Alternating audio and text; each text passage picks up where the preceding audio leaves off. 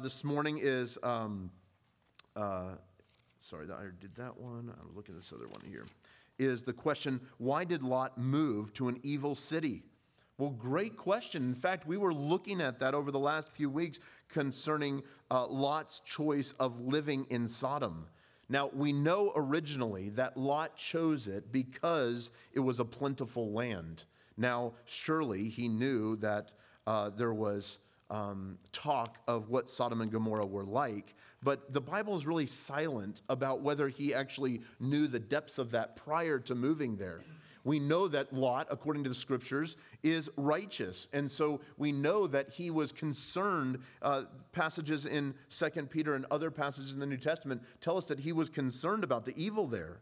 And so there was a sense that perhaps Lot was going there to see that God would show kindness or redemption there. But we know his purposes were at the beginning quite selfish in the sense of choosing a land to, when he separated from Abraham, to go and dwell in a land that was fertile. And that area was quite productive. And so he chose it for that reason.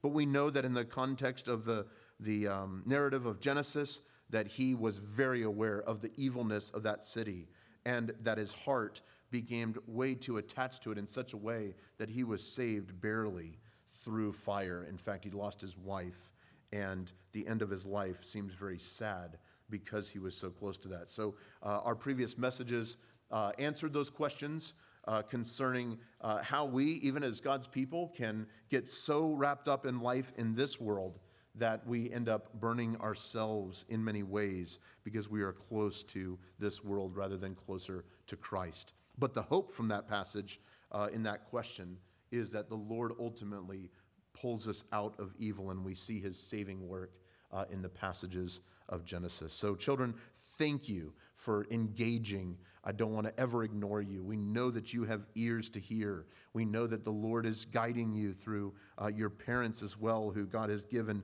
to shepherd you. And I'm glad that you're looking into the Word and seeking to follow along and interact with the Children's Worship Guide. So thank you. With that said, let's turn to our text this morning. Genesis chapter 21, verses 1 through 7 is what we'll look at. Would you stand with me as we read God's Word together? Genesis chapter 21, verses 1 through 7. This is God's Word. The Lord visited Sarah as he had said, and the Lord did to Sarah as he had promised. And Sarah conceived and bore Abraham a son in his old age, at the time which God had spoken to him. Abraham called the name of his son who was born to him, whom Sarah had borne him, Isaac. And Abraham circumcised his son when he was 8 days old, as God had commanded him. Abraham was 100 years old when his son Isaac was born to him. And Sarah said, God has made laughter for me. Everyone who hears will laugh over me. And Sarah said, who would have said to Abraham that Sarah would nurse children? Yet I have borne him a son in his old age. This ends the reading of God's Word. May he add his blessing to it. You may be seated.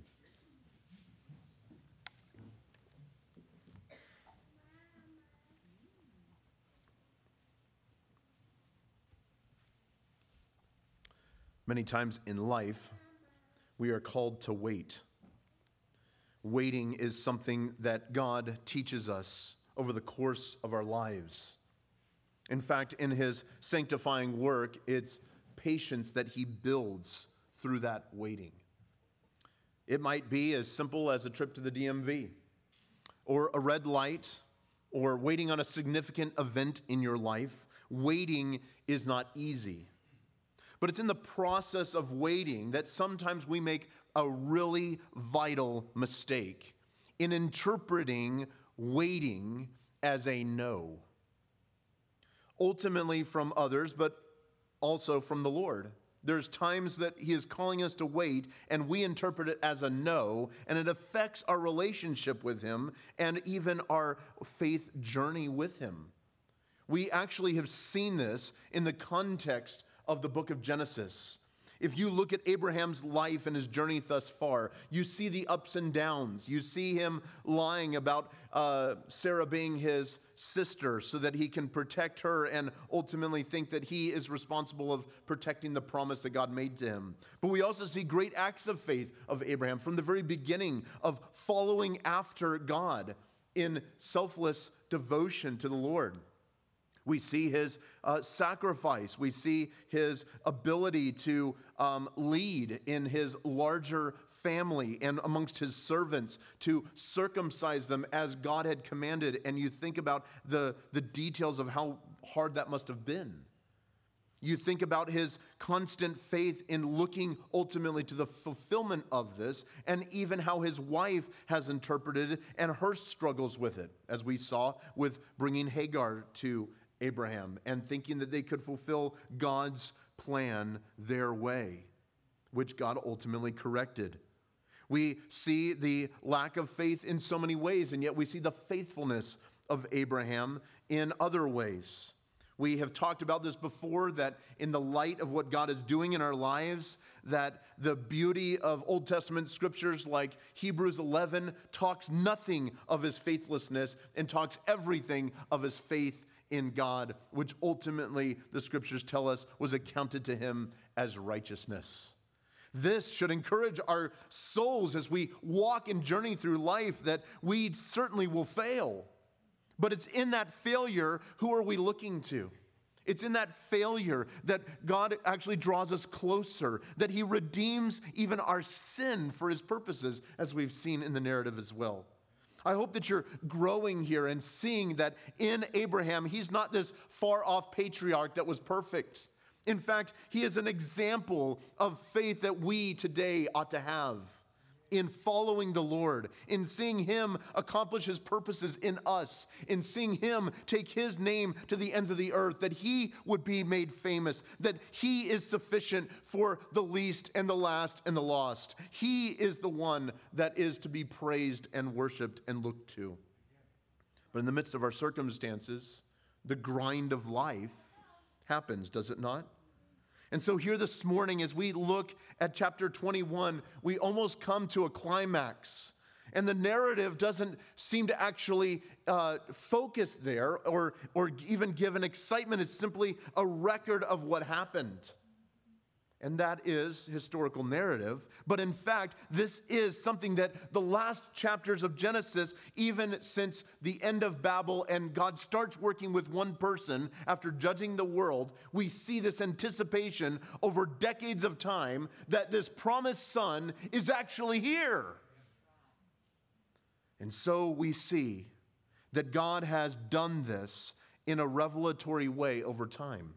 At first, he didn't tell him when it was happening. It was over 10 years that they were still questioning when Hagar gave birth to Ishmael. And then it was told that he was not going to be that promised son. And then we come to this beautiful passage two chapters ago in Genesis chapter 18, verse 10, while the angels visited him and told him these wonderful truths. It says, "The Lord said, I will surely return to you about this time next year, and Sarah your wife shall have a son."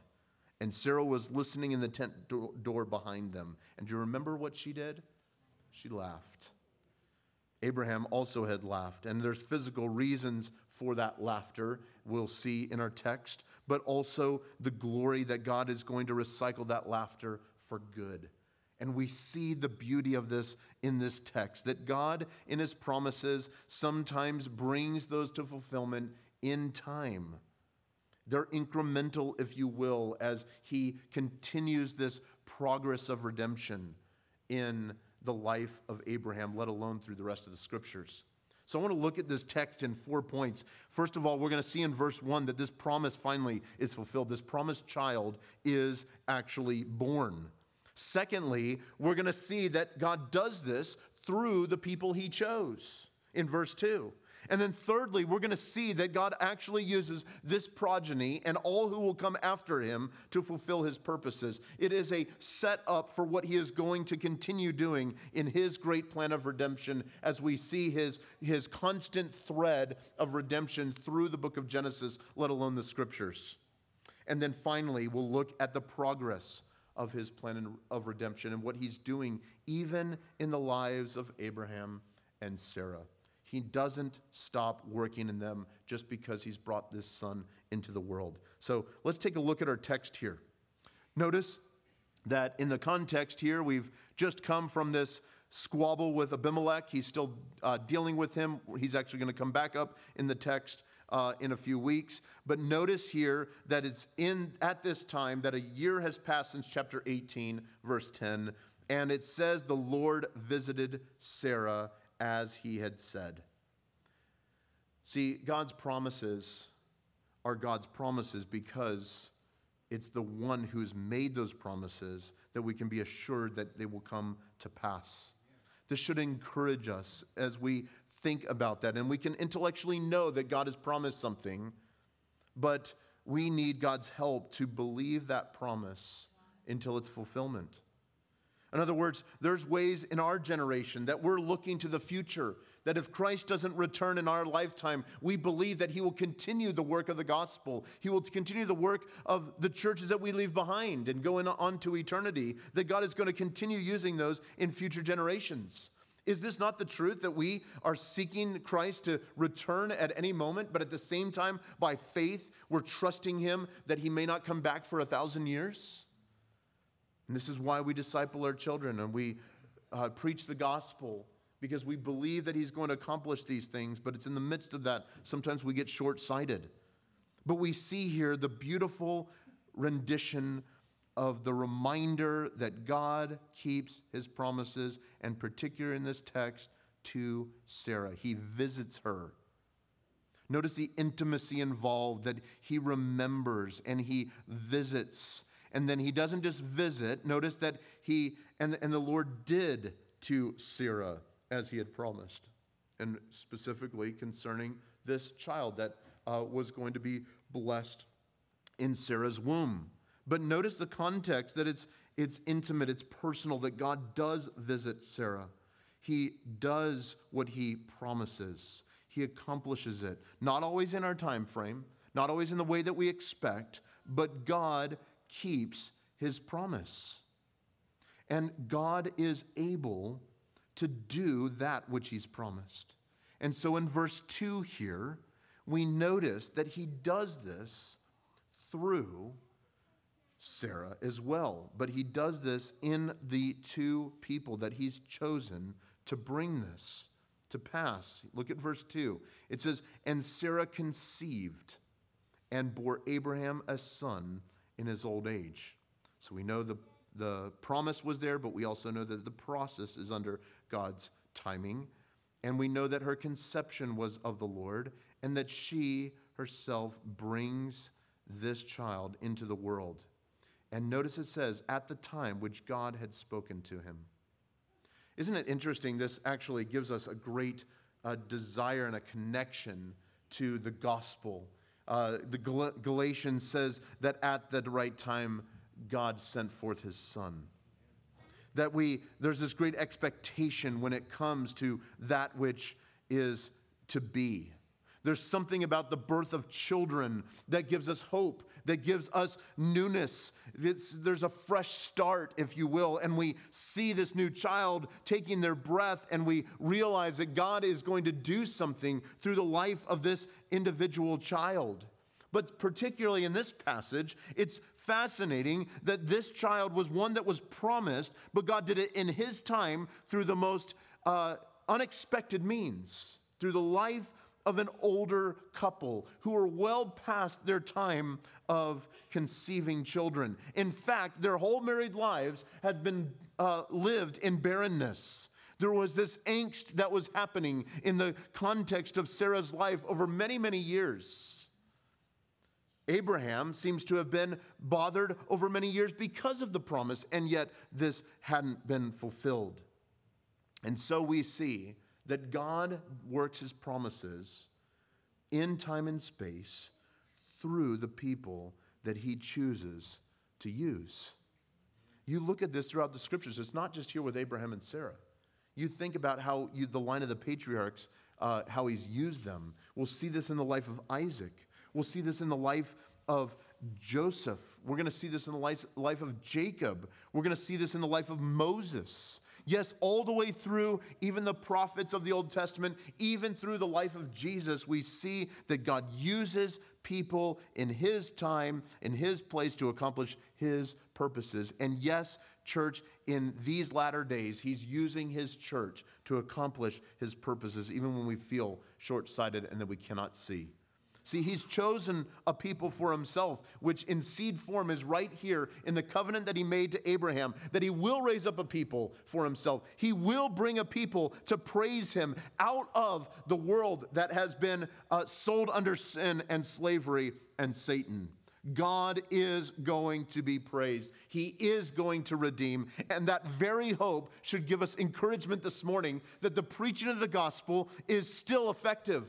It's still worthy of preaching because God is still saving souls. He is still taking people out of darkness into his marvelous light.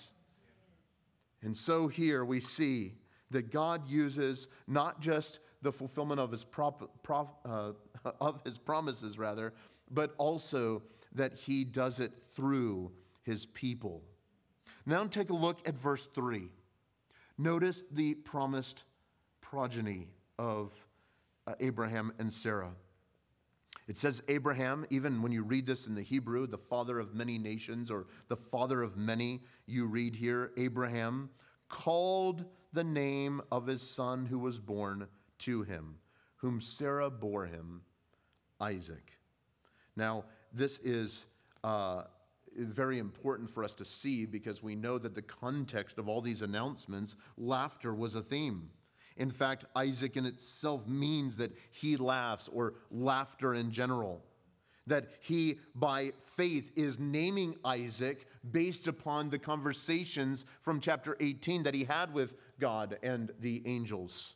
We know that there was this forward-looking promise that he was doing, that he would bring laughter. But there was also a very practical way. Who would have thought that this older couple would have a child? And there's a laughter in the astonishment of what God had done. And he redeemed that laughter of unbelief and made it a laughter of belief, and yet a hilarious moment of that they are indeed found to be recipients of God's great grace. I tell you what, church, the church ought to laugh more.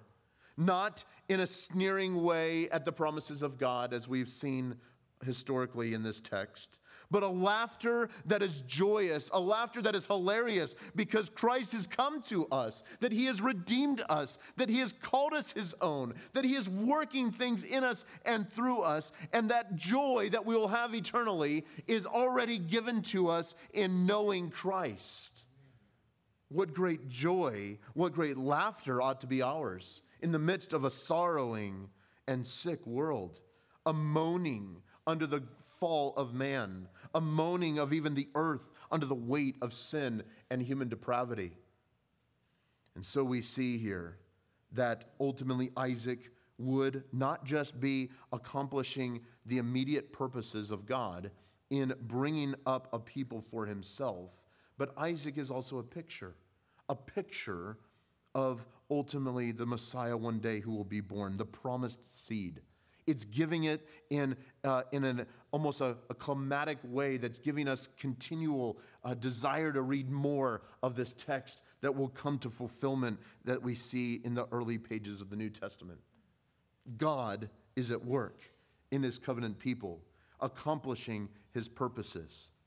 But finally here, we see through the rest of this passage, starting in verse 4, that God is working his ultimate progress in the plan of redemption. Look at verse 4. He says, "And Abraham circumcised his son Isaac when he was 8 days old." Now we know that God had commanded Abraham to do that for all that were in his household, and this is put in here by inspiration of the Spirit, and Moses penning this is bringing particular attention to Abraham's obedience. Abraham's not forgetting what God has commanded in the past, not just to name his son by faith, but to separate him from the rest of the world in giving him that covenant sign of circumcision and in cutting of the flesh and setting him apart with his family. And according to this promise, Abraham's faith comes into the spotlight here in verse 4, that he does this even as Isaac is just over 1 week old. And it says, this text at the end of verse 5, or verse 4 rather, that he did this as God had commanded him. You see, the evidence of our faith, church, is not just that we're confident of the truth, but that we act on the truth. You see, what we really believe is what we practice. Our practice reveals our theology. If we believe that God is sovereign over all things, it's going to affect how we live our lives. It's going to affect how we parent. It's affecting how we respond to a message from the doctor. It's a response in faith in how we look at world events. It's how we respond when we hear the evening news or even seek to start thinking about another election. That God is at work. Do we trust him in his sovereign plan over us? Do we believe that he's able to do for us what he has promised? Abraham did. And notice the context in his old age. Look at verse 5. It says, Abraham was 100 years old when his son Isaac was born to him.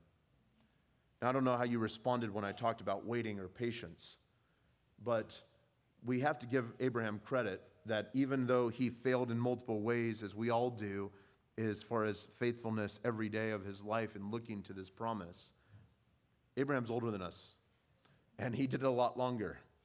And notice the context here of our own frailty, that God works and doesn't need our help. It's through the very decrepitness of old age that he makes himself known. That the God who is on high, the God who does not get tired or weary, the God who has endless energy and is constantly able to accomplish his purposes will do it and meet you at your weakest hour. In fact, when you are weak, he is most strong. When you are the most down and out, when you have been battered by life's winds, it is then that God bears fruit through a dying soul that he will ultimately bring praise through. Abraham was 100 years old when Isaac was born. Some encouragement to all of us across the board. Young people, do not wait to serve the Lord in old age. God has called you at this time. Even the wisdom of Solomon says, fear the Lord while you are young, before the difficult days come. For you who are in the middle of your race, be encouraged that God has not left you in the midst of raising family and teaching children and starting another fall semester. Just be encouraged that God is with you, that he's able to help you in the midst of the monotony sometimes of everyday life. Before those difficult days of the school year come, moms, be encouraged here that God meets you in your hour of need. Fathers, that you would continue to put the hand to the plow in serving him wherever he has you in your work and in your labors and in your love for your wives and children. Single people and college students, be encouraged here that which is not yet should not influence the trusting the Lord now for what you know to be his will. When you know that you're called to look to him in preparation for the future, that God will answer you. You older ones in the Lord, do not be discouraged by old age. You have great, wonderful truths here in the book of Genesis that remind you that God is not finished with you yet. Abraham was 100 years old. It wasn't until 80 that God started to use Moses to take him to the promised land. And so in this way, by faith, you can believe that your best years with the Lord are yet ahead. And certainly it's true that as you walk into eternity, your best days are ahead. The issue is we are all called to live by faith in his grace and to know that this is the very backdrop of the laughter that we ought to have. that the Lord is going to fulfill his promises. He will get us to the celestial city. We can be confident of that. And in the midst of the trials and the pain, he is going to make himself known. And so here we see two really subpoints, or four rather, three subpoints here under verse 4 in the way that he is progressing these things. If you notice here in verse 5, he's doing it ultimately through the process of our lives. In different periods of our life, what God was teaching Abraham when he first called him out of Ur of the Chaldees is different than what he's teaching him now. There's a progress of his own faith in seeing fulfillment and promise. But secondly, we see in verse 6 that God is doing this through people, and people are hearing through our lives. Look at verse 6. Sarah said, God has made laughter for me. Everyone who hears will laugh over me. So she's responding, and we get, by the inspiration of the Spirit, the reality here that God is causing laughter to come to her in her old age, that she's able to rejoice in this fulfilled promise. But she also realizes that other people are now noticing this promise that maybe they had been mentioned under their breath over the course of many years has now come to fulfillment. That any doubt that anyone would have that Abraham's God was not able to perform what he promised is certainly silenced. And she says, everyone who hears will laugh over me, not just in a physical way that this old woman has given birth, but a joy that their hope is, and their only hope is in the Lord. And so in the context of this, people hear the great message of God's promises through the mouths of his people. Are you doing this in your life? Are people hearing the message based upon how you respond to life circumstances? Are people hearing your faith in the midst of what seems like an eternal time of waiting? And while we can be sarcastic about the time, waiting is difficult. But it's a test of our faith that brings out the preciousness of what God is accomplishing in you and in me. And notice this produces laughter. The very theme of this text, that God is working all things together for his good, or our good and his glory. But finally, it's not just the progress through the periods of life or through people, his people, but lastly, notice it's also personal. Look at how this text is so intimate about how this is affecting Sarah's life. Look at verse 7. It says, and she said, who would have said to Abraham that Sarah would nurse children? Notice that she's asking this question, that she would, in her old age, be able to nurse children. But notice it's also in the plural, children. There's a sense of, by faith, that the reality of the birth of Isaac brings to mind the extension of this promise into the future, that she indeed is going to be the mother of many.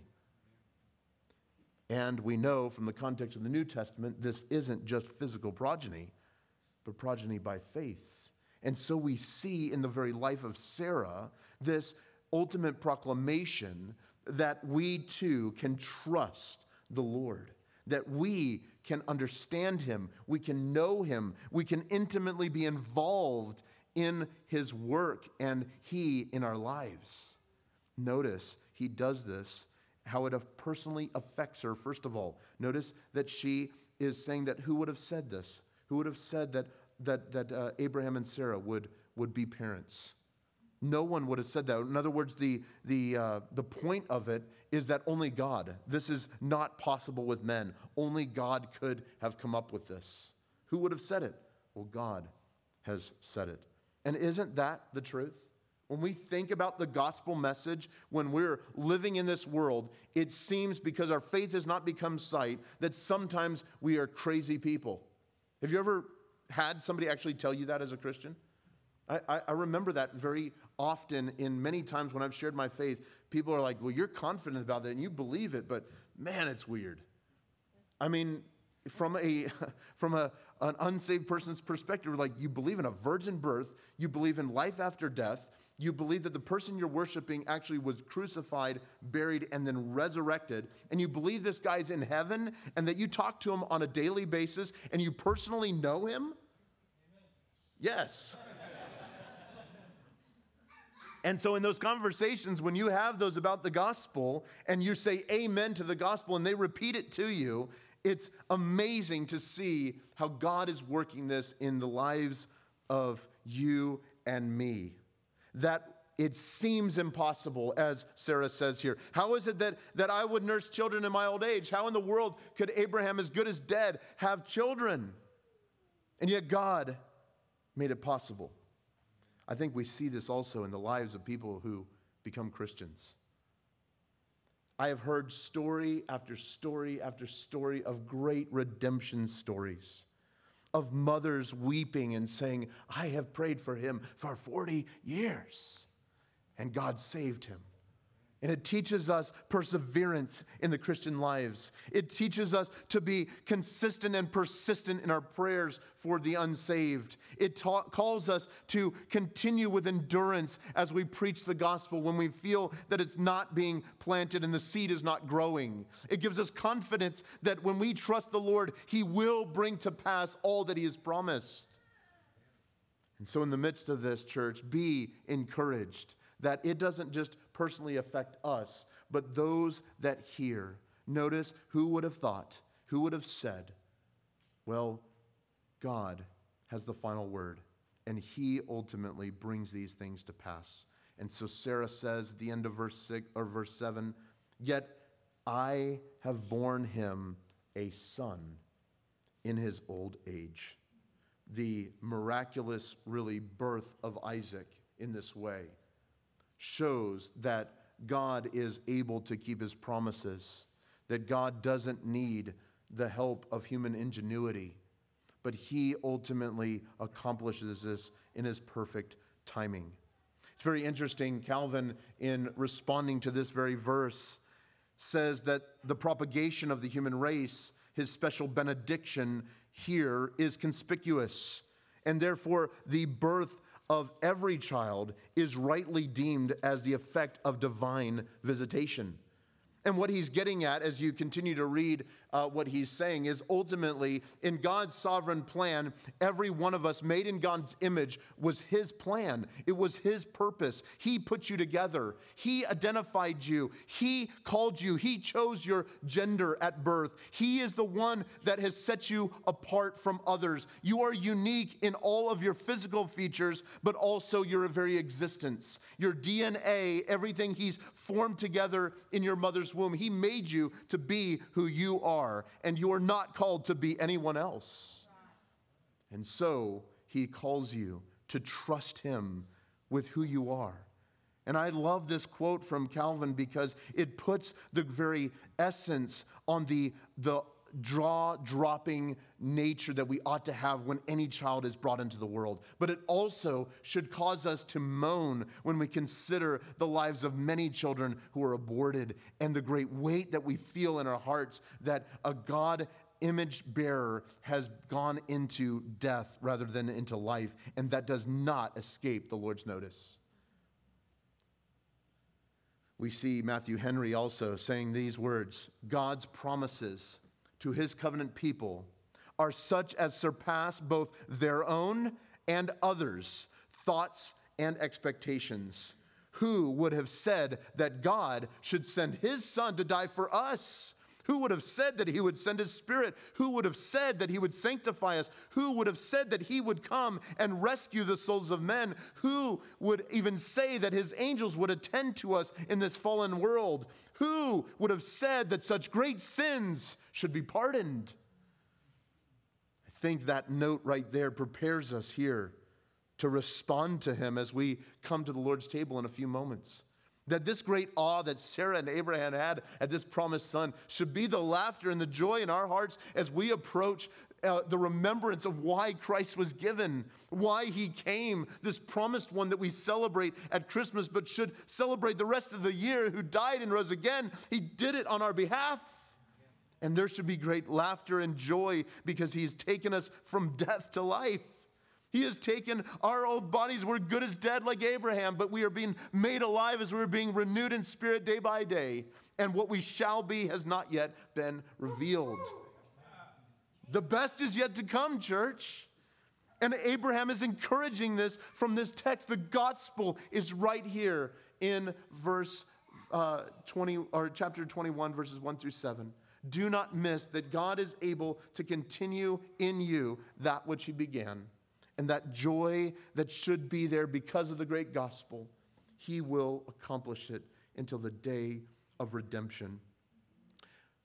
I encourage you, if you find yourself discouraged by sin, he will lead you through. Turn by faith and trust that he is able to free you from whatever ensnares you. Those of you who are discouraged by life's circumstances, be encouraged. He is with you.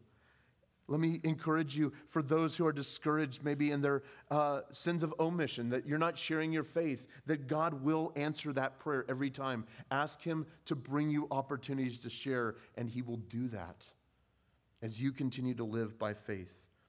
And finally, if there's any of us here this morning that need to be reminded of where true joy comes from, not in this life, but ultimately in the face of God, may you be able to put aside anything that has your attentions and affections, and that God would erase those and show them for what they are, that you might gaze upon his glorious presence, and that you would take joy in nothing else than the surpassing riches of Christ Jesus. Let's pray. Lord, what an amazing passage. The fulfillment or even the apex of this part of Genesis, that you have brought us a son. And we see here the promises from Genesis 3:15 that you would produce the seed of the woman. And while Isaac wasn't the end of the statement, he is a very thread that we see in your progress of redemption, your plan of redemption. And Father, help us to be encouraged that while Isaac was a bright spot in the midst of great turmoil in Abraham and Sarah's life, Lord, help us to be encouraged this morning, looking at this passage, that this is encouragement for the journey today. And it's not meant to be the encouragement of tomorrow or yesterday, but today, that we would look to you in faith, that you are able to bless us and keep us, that your face would shine upon us and be gracious to us. And Lord, that your peace, which surpasses all understanding, would be ours because of our relationship with you in Christ Jesus.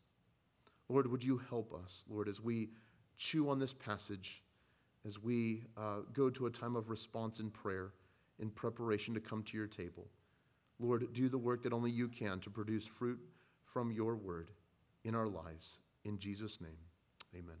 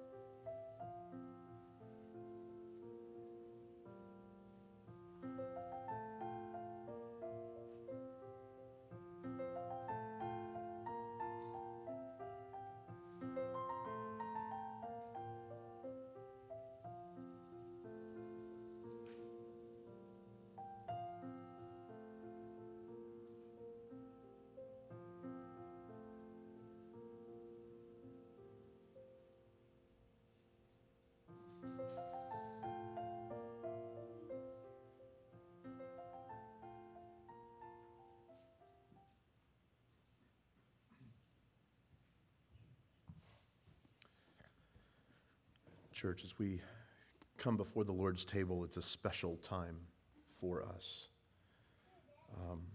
We know through our study of 1 Corinthians, we actually just studied through chapter 11 and the glories of the Lord's table.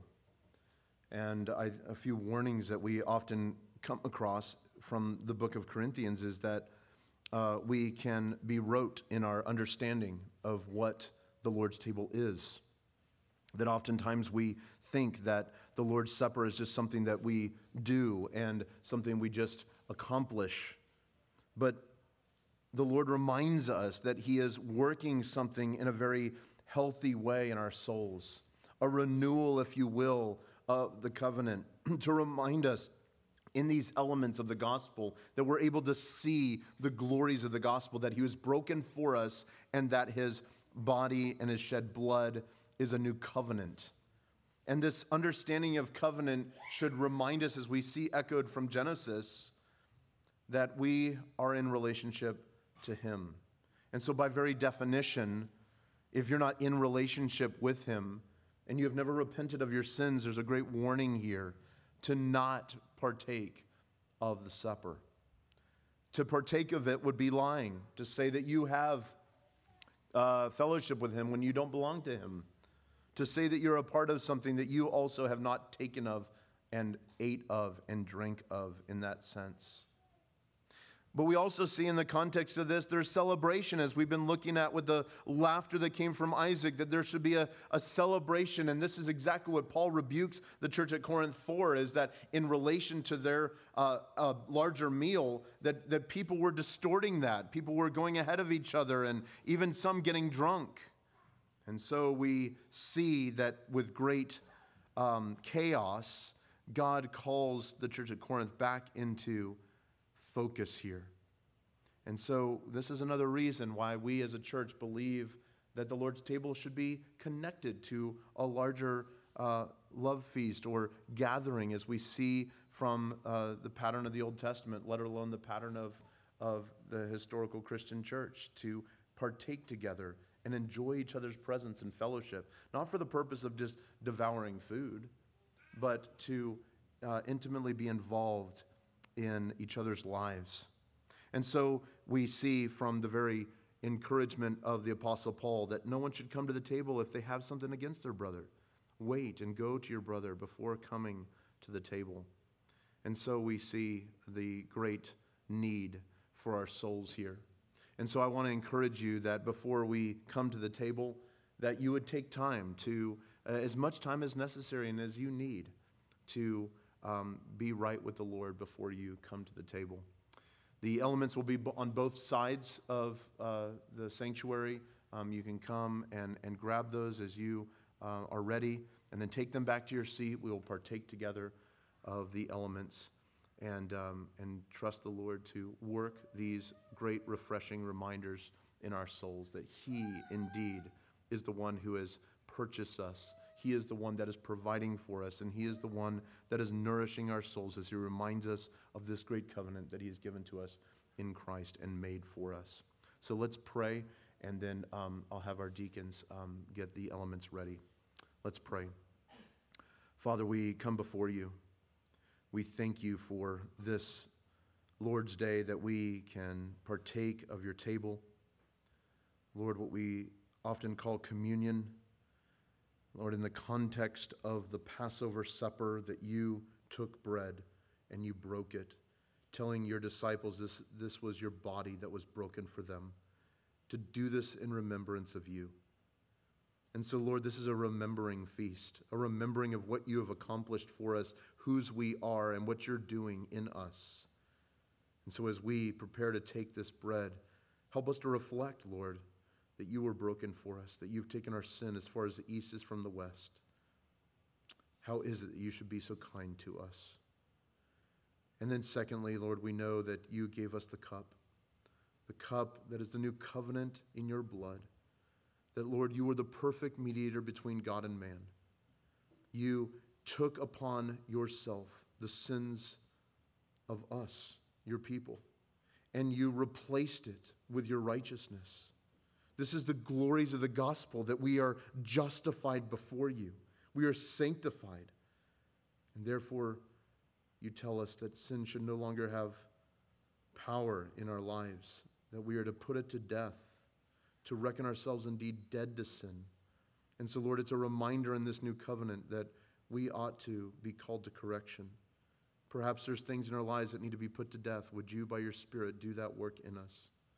That you would enable us, by your great power, the very power that rose Jesus from the dead, to put sin to death and put Satan at bay, that you might be glorified in us and sanctified and hallowed in our hearts. And so, Lord, we come to you with eagerness, but also sobriety, expectation, but also humility, great joy, but also great reverence. And so help us in these moments, Lord, as we come to the table, that you would be glorified for our good. In Jesus' name, amen.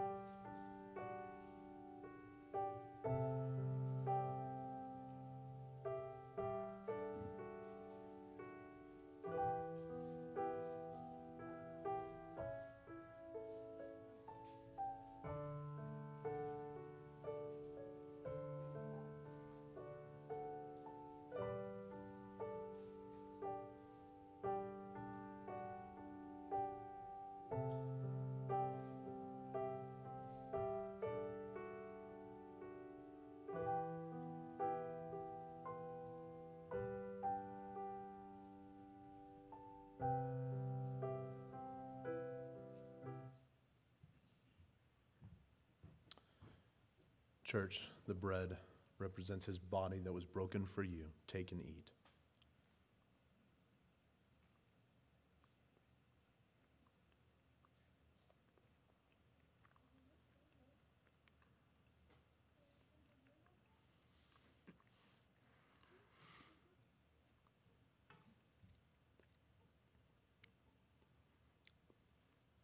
In church, the cup, his redemption made known in your life and mine through his great gospel.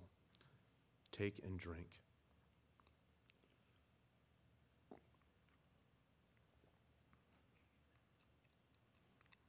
Would you pray with me?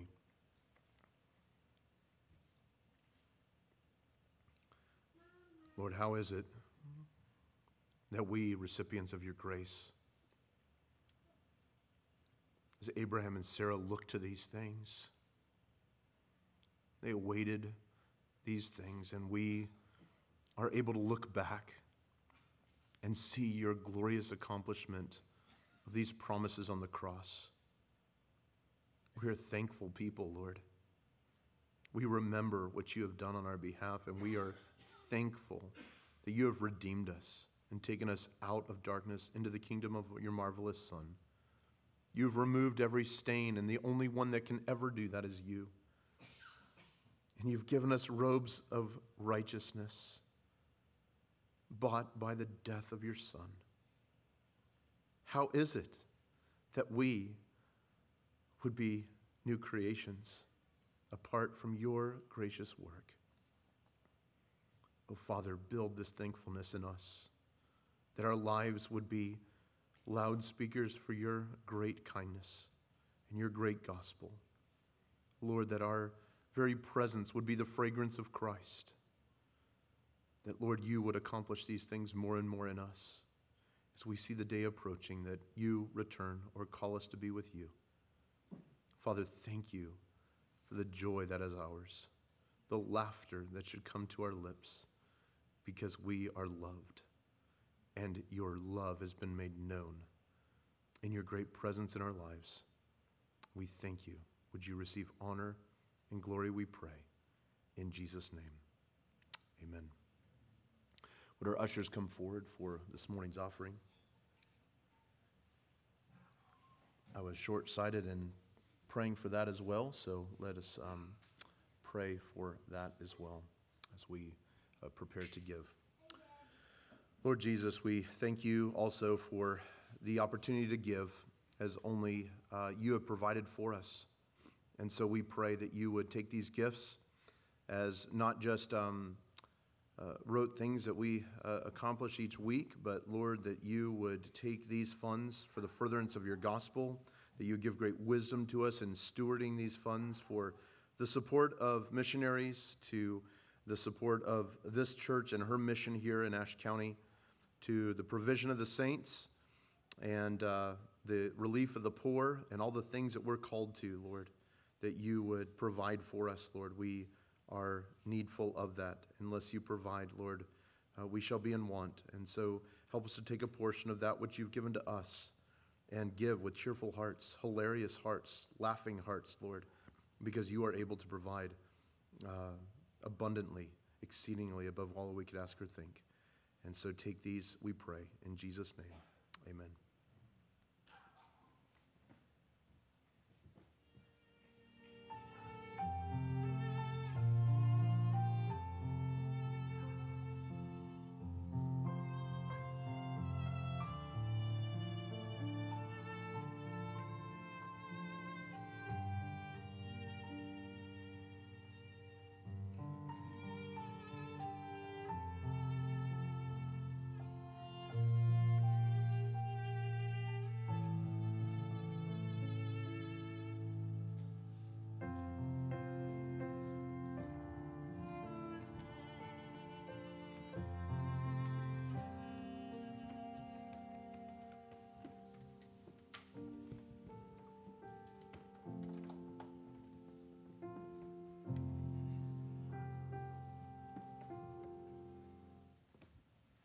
All right, if y'all would stand, we'll sing our last song of worship together.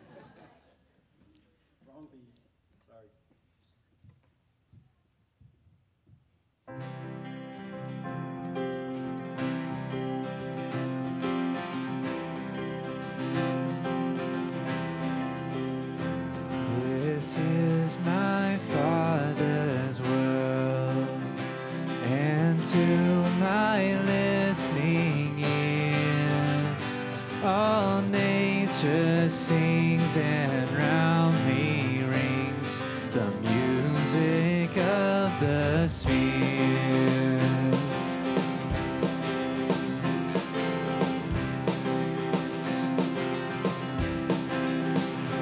This is my Father's world, and to my listening ears, all nature sings and round me rings the music of the spheres.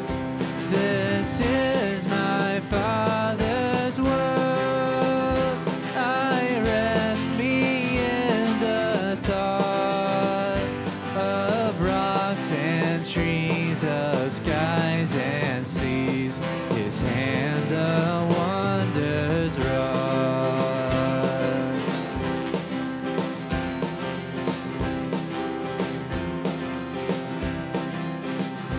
This is my Father's world.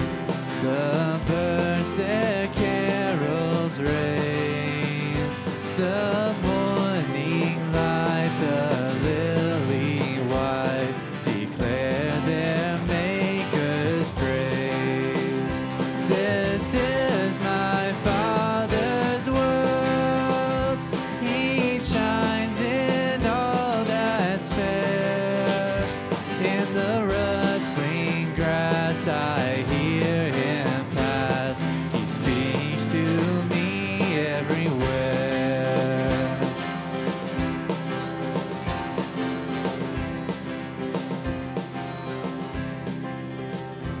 This is my Father's world.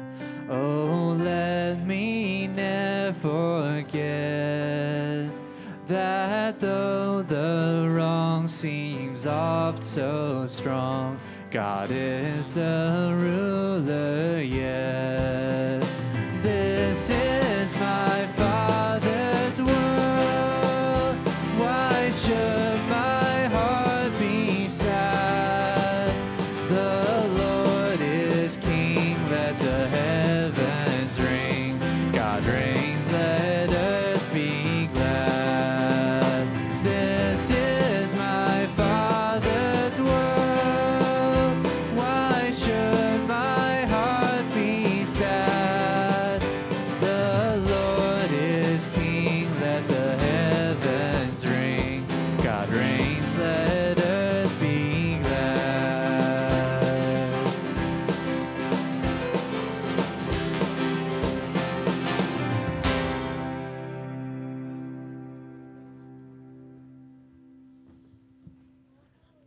We have many reasons to be glad, and praise the Lord. Amen.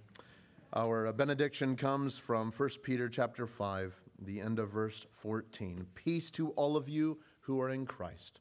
You are dismissed. Church, we'll meet out at Ash Park in a little bit, so we'll see you there.